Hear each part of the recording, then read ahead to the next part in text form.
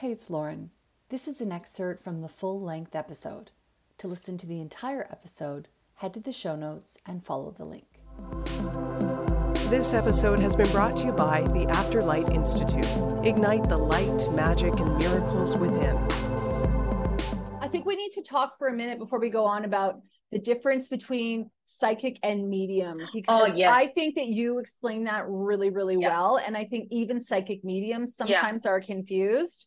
How do you kind of explain it? Because not everyone who's psychic is a medium, but everyone who's a medium is psychic. So can you take it away? So Martina? psychic reading, and this is my opinion only. So everyone thinks that psychics are reading your mind, like your brain, but they don't. It's your auric field. So your auric field is like a communication center, same as your chakra system. But your auric field, when they meld with another auric field, you have, we'll talk about this, there's many, many layers to your auric field, but we'll do the three basics. So you have like your etheric field, which sits across your body or your personal body. And this is where you gather information from like injuries or things going on in their body. They kicked their toe that morning, or, you know, certain things like that. Then you have your dense astral body just on the outside. This is like your experiences, memories, things that are happening before, now, and maybe later to on your spirit journey, on your journey. And then you have like your light astral body. And as I said, I'm only doing three. That is like, you know, your past lives, your spiritual connections, your divination, your higher self, your divine connection. And a psychic reader will meld with those auric fields and gather the information. It's like throwing a net out and you bring back the information. That's how I say it. Some, you know, very talented psychics can sort of pierce into here and grab into there and just grab little things out and bring them through, which is an amazing gift.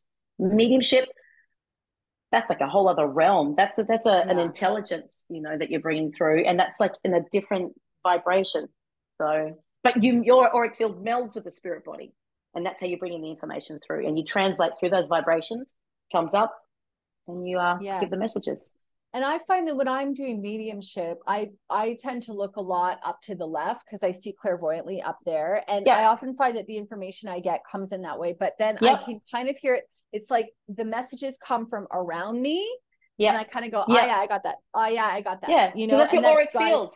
That's the auric field pulling the information in, like in the different parts. Right. But then when I'm doing psychic, I feel like it's more like this. Direct. Do you get that different? Do you feel that's because for yourself? Because you're directing your energy to reach another person's you're reading energy here instead of reading the room. You're being active, whereas I find with mediumship, well, for me, my journey, I was very actively seeking the messages, but now I receive them, so you become more passive. You're passively taking in information, whereas psychic, if you're reading someone psychically, you're actively searching for that information.